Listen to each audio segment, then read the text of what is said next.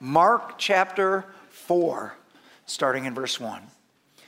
Again, Jesus began to teach by the lake. The crowd that gathered around him was so large that he got into a boat and sat in it out on the lake, while all the people were along the shore at the water's edge. He taught them many things by parables. And in his teaching said, "Listen, a farmer went out to sow his seed. As he was scattering the seed, some fell along the path, and the birds came and ate it up. Some fell on rocky places where it did not have much soil. It sprang up quickly because the soil was shallow. But when the sun came up, the plants were scorched and they withered because they had no root. Other seed fell among thorns, which grew up and choked the plants so that they did not bear grain. Still other seed fell on good soil. It came up, grew, and produced a crop, some multiplying 30, some 60, some 100 times. Then Jesus said, 'Whoever has ears to hear, let them hear.' When he was alone, the 12 and the others around him asked him about the parables. He told them, 'The secret of the kingdom of God has been given to you. But to those on the outside, everything is said in parables, so that they may be ever seeing but never perceiving, and ever hearing but never understanding. Otherwise, they might turn and be forgiven.' Then Jesus said to them, 'Don't you understand this parable? How then will you understand any parable?'" Would you pray with me, please? Lord, the whole point of a parable is that it is those who are hungry and those who are humble enough to readjust their thinking that are the ones that will get the full truth of it. Would you come? Would you open up our hearts, open up our minds? Please, God, hide me behind the cross. Help us to see Jesus and to hear what the Spirit is saying to the church in this crucial hour, we pray. In Jesus' name, amen. Amen. You may be seated. So the title of the message is "The Seed and the Soils." First, point one, the key to understanding. So Jesus says about this parable, about the seed and the soils, that this one unlocks all of the parables. This is key. If you don't understand this one, you're not going to understand any of them. And it says that he was speaking and said many things in parables. And then he gives this, why are you speaking in parables? And he says, so that it's hidden from them. The definition of a parable compares something familiar to something unfamiliar and compels listeners to discover truth, while at the same time concealing the truth from those too lazy or stubborn to see it. So the synoptic gospels, all synoptic means is to view together. There are 3 gospels that are to be viewed together: Matthew, Mark, and Luke. They cover the same material, some in more depth, but the reason why that you need to view them together is each one of the gospels says it a little different, and you get the full story, you get all the details when you put them all together. So I'll be freely quoting all 3 of the synoptics as I share this. The parable of the sower, interesting, is one of the only parables that's in all 3 of the synoptics. It's in Matthew 13, it's in Mark 4, and it's in Luke chapter 8. Jesus says this one is the key that unlocks all of the other ones. Now, we're starting a series in Matthew on the parables. It's called The Kingdom of Heaven. Turns out that Matthew is where most of the parables are. The reason being is because of what a parable does. A parable hides from many people, and it brings truth to the hungry and to the humble. And Jesus, in his ministry to the Jewish people, which is Matthew is written to the Jews, he came to the Jewish leadership and he exposed what the hearts were. There were 2 groups of leaders in the Sanhedrin, which was the Jewish ruling body. There were the Sadducees and there were the Pharisees. And the Sadducees were those that didn't really believe the Bible. They didn't believe in miracles. They didn't believe in the resurrection. They had embraced Greek culture, and they were really wealthy. And they were using their position for their wealth. And they were the ones that they could hear this stuff, but they weren't hungry. They weren't hungry for truth. They were complacent. They were lazy. So a parable would hide from them. Well, the second group is the Pharisees, and these are the Bible believers, and they were very zealous for the Bible and very zealous for the truth and for making disciples, but these guys were the stubborn ones. They had a certain way they thought it should be, and because it wasn't how they thought it was they couldn't hear what Jesus was saying. And Jesus said, listen, the kingdom isn't coming the way you thought it was going to come. In Luke 17, 20 and 21, Jesus says, it's not coming with outward observation and signs at this time. It's coming in seed form. It's coming, if the kingdom of God's going to come right now, it's going to come within you. It's going to come in the soil of your heart. They wanted a Messiah that would come in power, in demonstrations of power, and turn over the government and make the government of God on earth. And Jesus came to bring the kingdom, but he said, I'm bringing it with seeds, and it's not going to topple the Roman government. It's going to change the human heart. But I'm coming with seeds. And only the humble, the hungry, and the humble are going to be able to receive it and be changed by it. As I was thinking about this, I was thinking about Naaman. Naaman is found in, the whole story of Naaman is found in 2 Kings 5. He was a general in Aram, and at this time, he was very respected. He was, the Bible says, blessed by God. God gave him victory over the Israelites. They had taken Israelite captives, and there was a little girl that was one of his servants that was from Israel. So he's got all this stuff going good for him in the world. He's a general, he's well respected, he's probably wealthy, but he's got a problem. And it's not a small problem. He's a leper. And in that day, there was no cure for leprosy. So he's got something that is slowly killing him and disfiguring him. And even though he's got all these worldly things going, he's got something going that he has to hide all the time that is slowly taking away his life and will be the death of him. But this little servant girl says, I wish that my master would go to Israel where there is a prophet so that he could be healed of his leprosy. And Naaman, he responds to this. He is hungry. He wants to be healed of his leprosy. So he makes this journey to the land of Israel, and they send him to Elisha's house, and Elisha sends out his servant and says, oh, go dunk 7 times in the Jordan River, you'll be fine. You'll be all healed.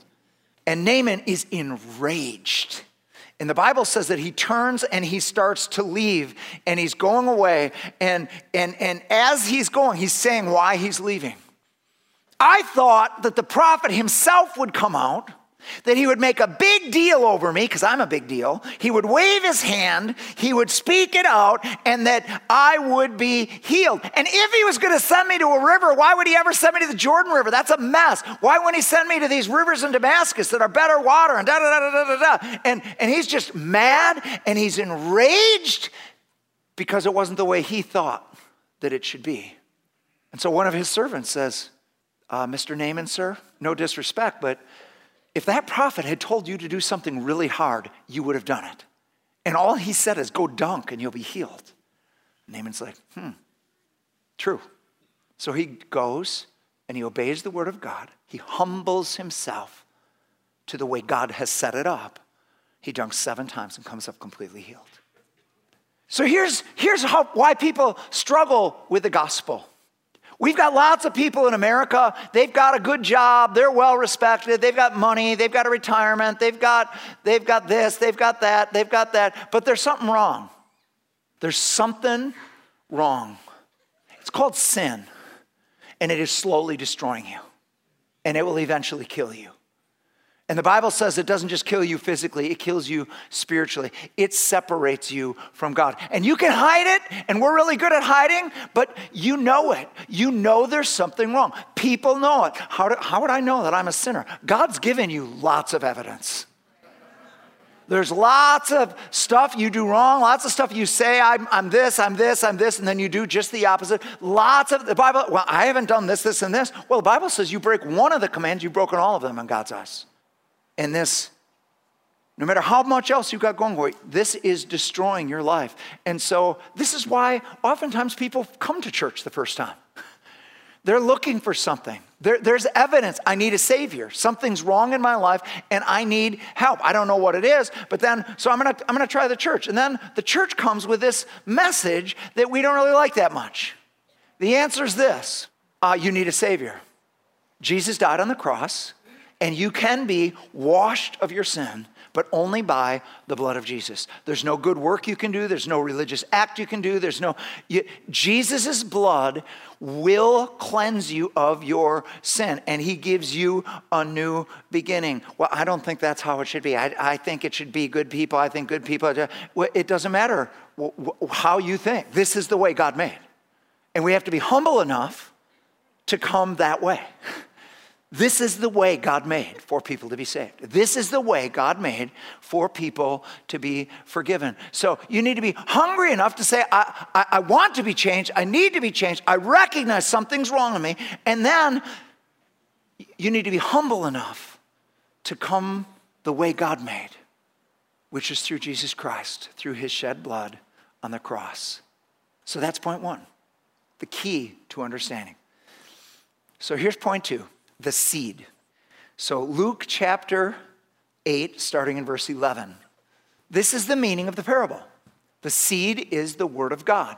Those along the path are the ones who hear, and then the devil comes and takes away the word from their hearts, so that they may not believe and be saved. Those on the rocky ground are the ones who receive the word with joy, but they hear it, but they have no root.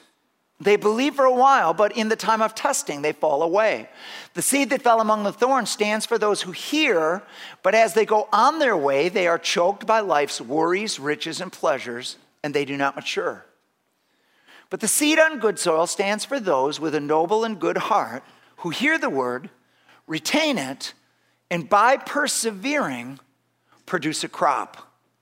No one lights a lamp and hides it in a clay jar or puts it under a bed. Instead, they put it on a stand so that those who come in can see the light. For there's nothing hidden that will not be disclosed, and nothing concealed that will not be known or brought out into the open. Therefore, consider carefully how you listen. Whoever has will be given more. Matthew says, and they'll have an abundance. Whoever does not have, even what they think they have, will be taken from them. The seed is the word of God. The seed may seem small, but it is loaded with power. The Bible says that when the earth was dark and chaotic, that the Holy Spirit was brooding over the earth, waiting. And when the word of God came, light came into darkness, order came into chaos, and everything changed as God spoke. That's creation. The same thing happens, the Bible says, in the new creation. Listen to this. This is 1 Peter chapter 1, verse 23. For you have been born again, not of perishable seed, but of imperishable, through the living and enduring word of God. When God speaks the gospel, faith comes by hearing, and hearing by the word of God. Faith takes a hold, and we become born again. We become a new creation by the seed of the word of God, the imperishable, powerful seed of the word of God. Seeds are powerful things. Has anybody ever walked past a sidewalk and the sidewalk is split because a plant has grown up in the middle and grass is in the middle of the sidewalk? There's a crack and grass is coming through that crack. And you think to yourself, how does that I mean, cement is so powerful and so strong. And a seed that happened to fall there over time is powerful enough to break up cement. Yep. The seed of the word of God can break a human heart, no matter how hard it's become. That's how powerful it is. Seeds multiply. Have you ever taken time to think about what a seed is? Let's just take an apple seed. So you got an apple seed. You plant it. You put it in the right soil, in the right atmosphere, and you water it and you weed it, and that one seed will grow into a tree. Now, on an average apple tree, there's about 200 apples. And in every apple, there's an average of 5 seeds. So you got, from this one seed, you now have 200 apples, and you now have 1,000 seeds. So take those 1,000 seeds, and you plant them in just the right environment, in the right place, and watch over them. And those, now you've got 200,000 apples, and now you have 1,000,000 seeds. And that's just one generation. Do you see how quickly seeds multiply? It's amazing. It's stunning. So somebody said it this way: you can count the seeds in an apple, but you can't count the apples that are in one seed. The multiplication of God, amazing. The word of God can transform human lives. Listen to 1 Thessalonians 2:13. And we also thank God continually, because when you received the word of God, which you heard from us, you accepted it not as a human word, but as it actually is, the word of God, which indeed is at work in you who believe. The word of God, the seed of the word of God, it's got a life of its own, and it starts growing, and it starts transforming us from the inside out. So Mark gives the parable of the sower, and then right after this, he gives 2 more parables to further illustration the power of the word of God. He says, 26 and 27, the kingdom of God is like a man who casts seed upon the soil. He just defined it as being the word of God. And he goes to bed at night and gets up daily, and the seed sprouts and grows. How? He himself does not know. We don't know how seeds work. We just know it's amazing. You're sleeping at night, you get up in the day, and this seed is growing all by itself. Then he says this in 4:31 and 32. The kingdom of heaven is like a mustard seed, which when sown upon the soil, though it is the smallest of all the seeds that are upon the soil, yet when it is sown, it grows up and becomes larger than all the garden plants and forms large branches, with the result that the birds of the sky may nest under its shade. Now, if you've never seen a mustard seed, go online and look at a mustard seed. Mustard seeds you can't barely even see them. They fit, you can get 10 of them on the tip of your finger. And that little seed grows, and it takes over the whole garden. And it grows to become something that becomes a blessing to others. And others can get shade in it. And others can come and get refuge in it. And this is how Jesus transforms a life. Doesn't seem like much at the beginning. Oh, I just prayed a prayer. Oh, but the dynamic, powerful word of God got in you. And all you did is just stay in it and just cultivate it a little and value it and water it and weed it. And pretty soon, Jesus becomes everything to you. He starts taking everything over. And all of a sudden, your life, every area of your life is transformed. And then you've got this fruit that other people can eat. Has anybody noticed that there's seeds in fruit? The very fruit of reproduction is right in the fruit. So as we love with his love and have peace, kindness, patience, goodness, self-control, all of those fruits, as we just live them out and people experience it, it's an advertisement for the kingdom of God. The kingdom of God's not just a message of words. Jesus himself is the truth. And so when we become the truth and we start bearing fruit, we are the message that's got reproduction right in it. It's just stunning, isn't it? So that brings us to the soils. Luke 8:18.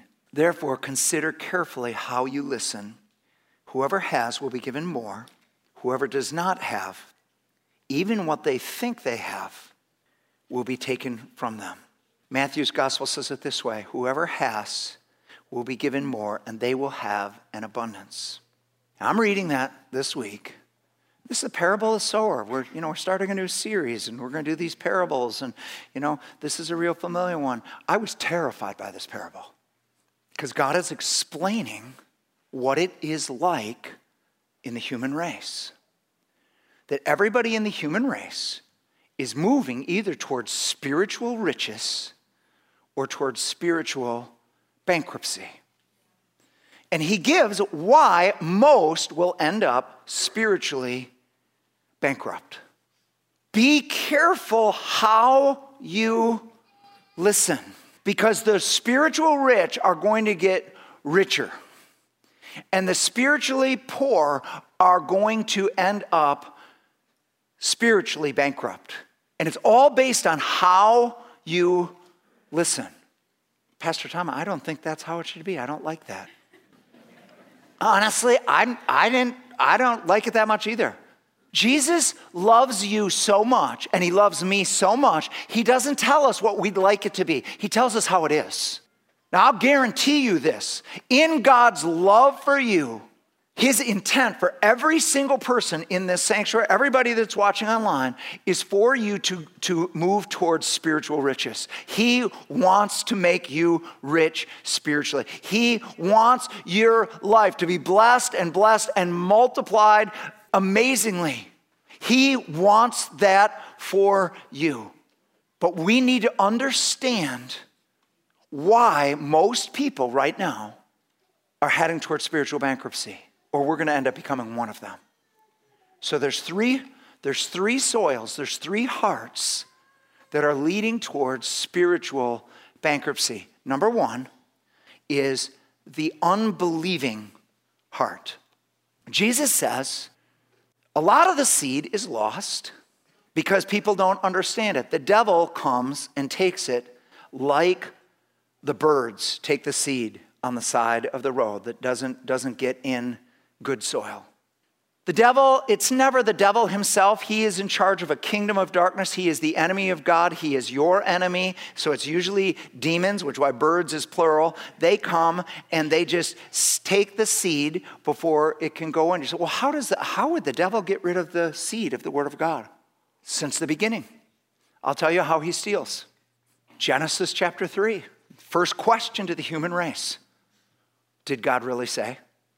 Did God really say that? God had just told Eve how it is, and Adam and Eve how it was, and then he came and just put a question mark where God put. The first attack was not on the existence of God. The first attack was on the word of God, and that attack is going on still today. Did God really say that? Did you notice that when Jesus is starting his ministry and heaven opens and the Father speaks the word of God, you are my beloved Son in whom I'm well pleased. And then 4 verses later, the enemy comes and says, if you are the Son of God. He puts a question mark on his identity. And then this lie, oh my, surely you won't die. Surely. God said that if we do this, that we will die. Surely you won't die. Surely you are an exception. Surely you could sin. Yeah, others have missed it. Others, but you could get away with it. Surely you won't die. Surely it's not as bad as they say. Sure, and the enemy comes and tries to steal warnings from us. God is speaking to the human race right now. How is he speaking? He's speaking through the Bible. This is God's word. God is speaking. He's speaking through preachers.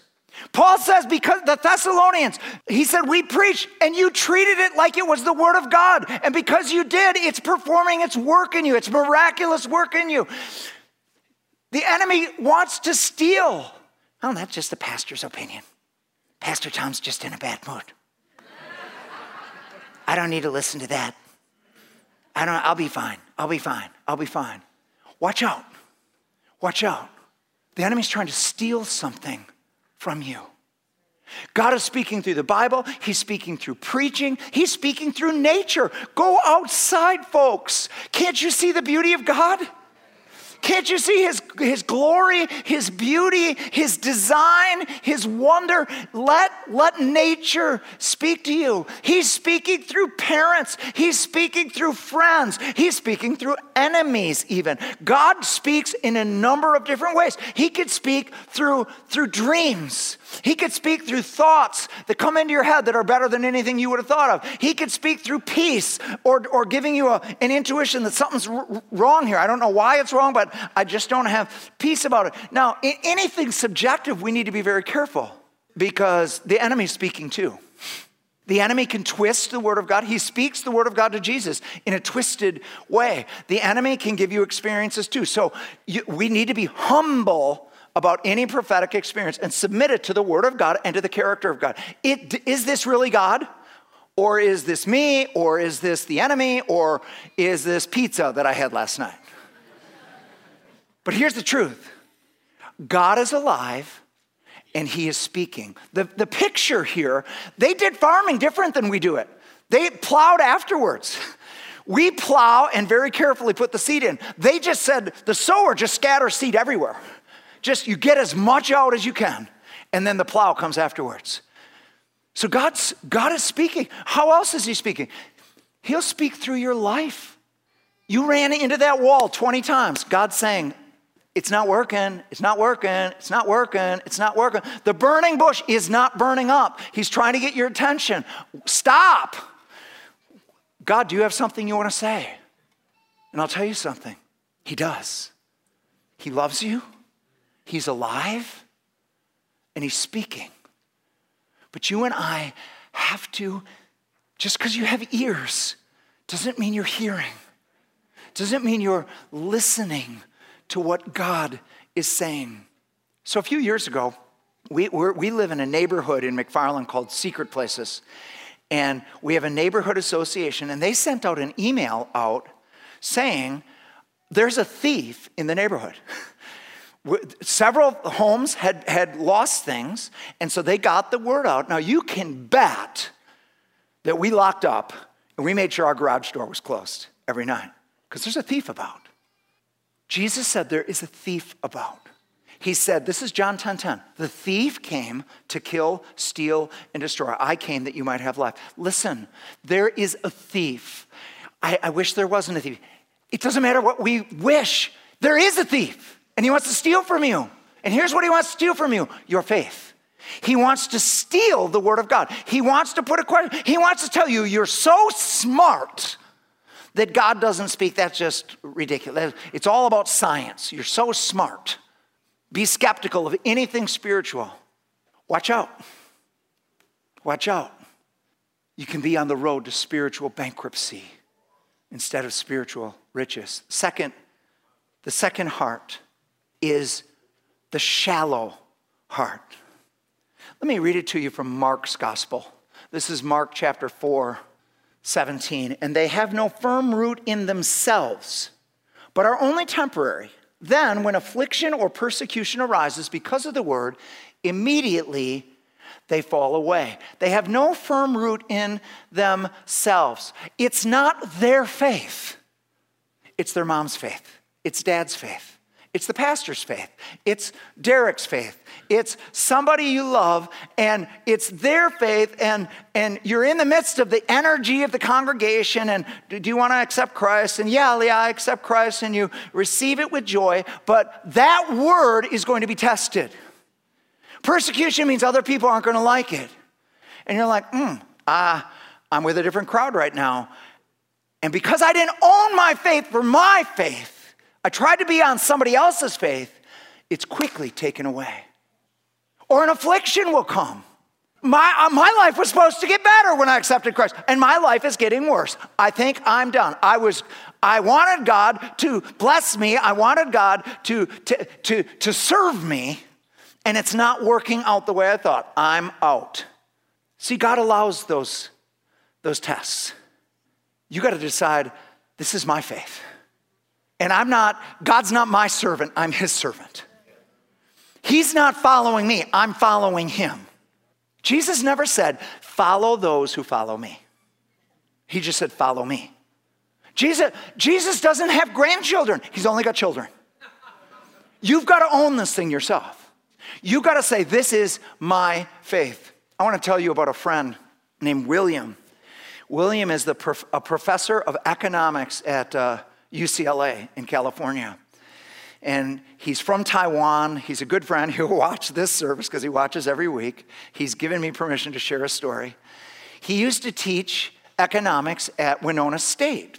And he met my daughter, Ann. Actually, he hired my daughter, Ann, who was in English, and she's really good with language. And so he would tell her what he wanted to say, and she would write it for him. And he's a very great learner, curious. And so he wanted to find out about Christianity. He came from a Buddhist background in Taiwan, and he became fascinated with Christianity. And he'd ask her questions all the time. Well, then Annie graduated, so he hired Christina, another daughter, who was also at Winona, to do the same thing. And once again, and Christina's like, you should come and meet my dad. And so William came over, and he has become a family friend. He often spends a holiday, at least once a year, with us. He's coming again in Thanksgiving for 5 days.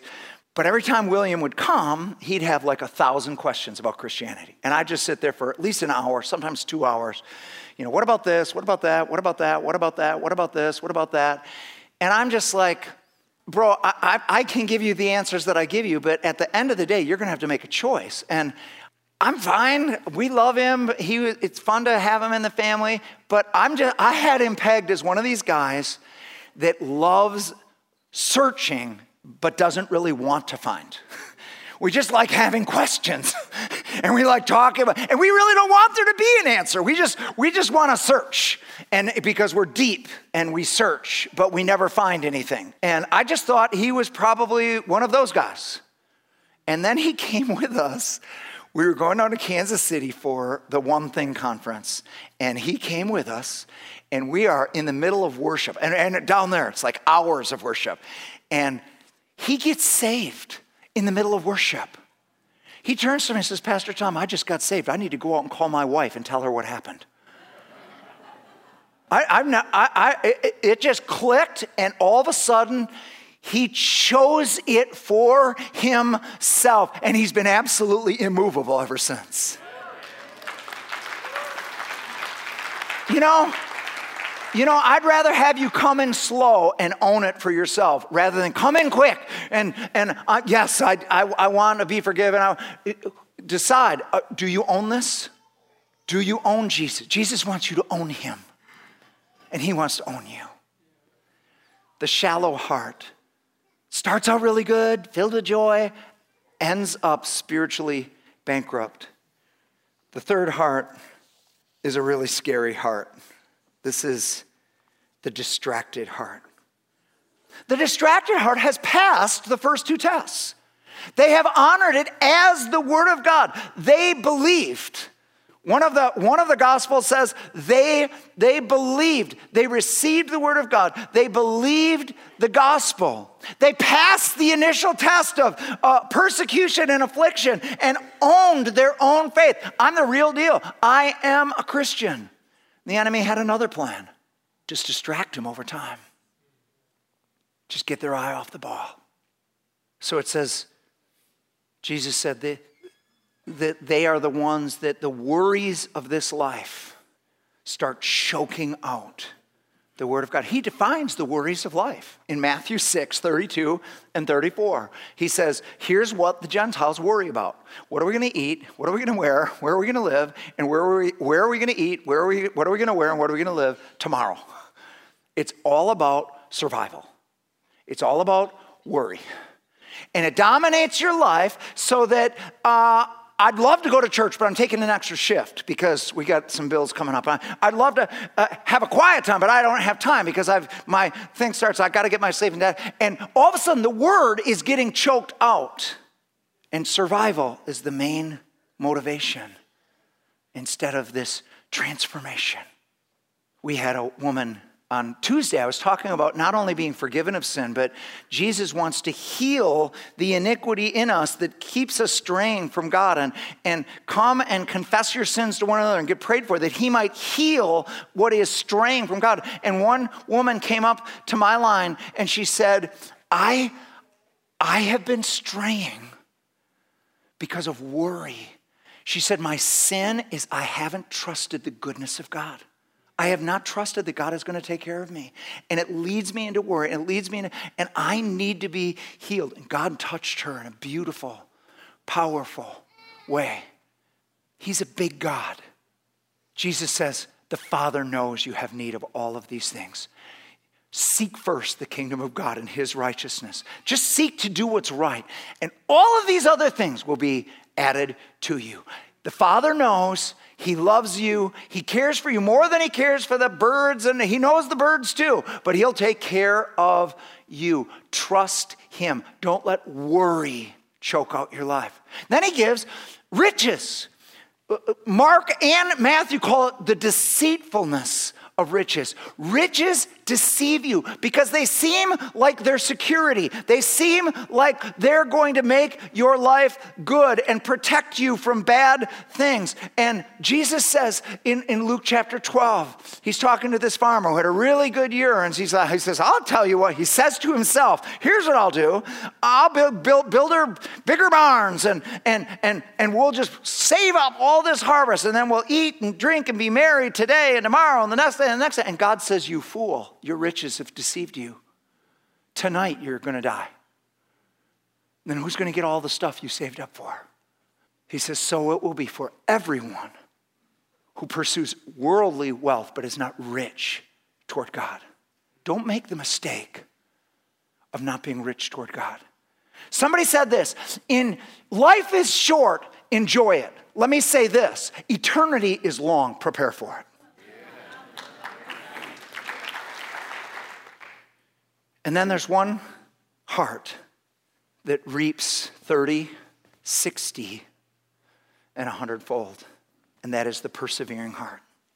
This is those, Jesus says, who receive the word of God in a good heart, and they persevere and bring forth fruit 30, 60, and 100-fold. They persevere. They persevere through the devil's lies, through all the question marks that get put on, and they stay committed to the Word of God. They stay committed to hearing the Word of God, to being part of a fellowship of believers. They invest in making their life open to the Word of God, and not just listening to it, but, well, in the Bible, to listen to it means to obey it. It means the Word of God is going to change my life, and I'm going to persevere through the devil's lies. I'm going to persevere through persecution, and life is hard, and I can't understand that, and I can't understand that. Okay, that's fine. I'm going to keep going anyway. They persevere through all of the distractions that we've all felt. We've all felt the worries pull on us and the pleasures pull on us, and we need to be very careful with, I don't even think I talked about the pleasures of this life. You need to be very careful here because God is the author of pleasure. God, at his right hand are pleasures forevermore. God renews us through stuff that we like, through things that we enjoy, they restore our life, they restore our soul. It's not pleasure itself. It's when we make pleasure an idol. It's when we live for pleasure rather than living for God. 2 Timothy says in the last days, people will love pleasure rather than loving God. We seek God. We put God first. We enjoy the things that he puts on, but we don't idolize them. Mark calls it the desires for other things. The enemy can use anything to hook you and pull you away. He can use video games or golf or sex or drugs or a desire for anything. And many of the things are legitimate until you make them an idol, and it's your whole life is around that one thing. And now I can't go to church. I don't read my Bible. And all of a sudden, everything that used to be fresh and real, I don't even know if I believe that anymore. I used to be into Jesus, but I'm not anymore. I just kind of, that I'm not even sure I believe that it's true anymore. And it all happened just because you got distracted. So you persevere.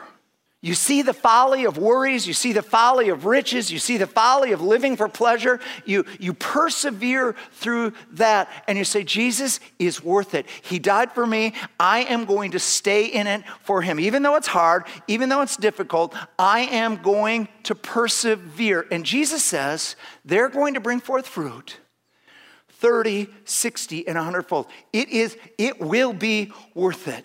It will be amazing. They are going to change themselves and they're going to change the world because they didn't give up. So here's what happens oftentimes in church. So there's this dad and his son and they're eating watermelon and the son starts asking about these seeds that they keep having to spit out and the father says, you know, this is a watermelon seed. He said, you plant this and you're going to get a watermelon. And the son is like, no. He said, no, yeah. This dad knew a lot about farming, and he says, we're going to plant this together tomorrow. And so they go in the garden, and it's just the right soil and the right everything, and they get it planted at the right depth, and everything's right. And the dad turns to his son and says, now we just need to be patient. All right, Dad. And so the son is doing everything he can to be patient. And the next day he goes out there and looks to see what's happening. And he's very disappointed. He said, son, I told you have to be, I have been patient. I waited a whole day. He said, son, no, it's going to take longer than that. It's just, you're going to have to be patient. And so that night the son is praying, God, you know we planted this watermelon seed. God, cause that watermelon to grow. God, please, I know you're going to do it. We want a watermelon. And so next morning he gets up to see if God's answered his prayer. He goes out there and there's nothing. Comes in discouraged and Dad is like, buddy, the seed is there. It is growing. It is, just because you can't see it doesn't mean it's not going. And anyway, this happens 3 nights in a row. And finally, the prayers are getting more desperate, more sincere. And the dad's finally, he just goes to the grocery store and gets a huge watermelon. and just plunks it in the garden. Next morning, the kid goes up and he runs out to the garden. He comes back in. We've had a miracle. There's a watermelon. It works, Dad. It works. This is amazing. And so I think that all of us know that God can do anything he wants to, and especially in the charismatic church, we believe in miracles. We would like to see that watermelon all at once. And so what God does, and oftentimes when we're young in our faith, he is God. He can do it however he wants to. He'll just throw a watermelon in there and say, one day you were addicted, and now not only are you not addicted, you don't even want it anymore, you don't even desire it. It's a miracle. It all changed, or you got healed miraculously all at once, completely healed, and you've got this watermelon story of, isn't God amazing? And if we went around to every single person in here, everybody's got at least one watermelon story where it wasn't hard. You just asked, and there was a miracle. But most of the other stories in our life are not watermelon stories. Most of the other ones are sowing seed, having to water it, having to weed it, and wait for a harvest. Harvest is always in a different season than planting. So look with me as the worship team comes at Galatians chapter 6, 7 through 9. Do not be deceived. God cannot be mocked. A man reaps what he sows. Whoever sows to please their flesh from the flesh will reap destruction. Whoever sows to please the Spirit from the Spirit will reap eternal life. Let us not become weary in doing good, for at the proper time we will reap a harvest if we do not give up. The proper time there is the word kairos. It's God's timing. In God's timing, there is a harvest coming. But the condition is that we don't give up. Sowing, Jesus gives us, in a message like this, there's all kinds of seed in the building right now, but you have to sow it. You have to agree with it. You have to say, I own this word for myself. I want to put this word into action. I am going to change my life, get it more around the word of God. I'm going to make room for a quiet time. I'm going to make room for church. I'm going to make room for the word of God. I'm going to listen to messages. I'm going to expose, I'm going to use Christian media, however God speaks to you. But you're sowing to the Spirit. You're sowing to the Spirit. And then now you got to be patient. You got to be patient. There's a harvest coming. There's a harvest coming, but you got to press through the weariness. How many know this world beats us down? The world is hard. Our circumstances are hard. There's a devil out there. But God knows all that. And God gets so excited when his children are holding on and persevering and want to keep doing the right thing, even though it doesn't look like it's gonna pay, and it looks like everybody else is getting what they want with it by cheating and by doing shortcuts, but I'm gonna keep doing what's right. And God says, I will not be mocked. You're gonna reap. You're going to be blessed. You're going to see the 30, 60, and 100-fold. I am God, and I'm watching over my seed. And I'm watching over your hearts. And if you choose today, God, I want to be one of those that's spiritually rich. I want to repent of heading towards spiritual bankruptcy. I want to honor your word. I want to be careful how I hear your word. God is going to honor that today.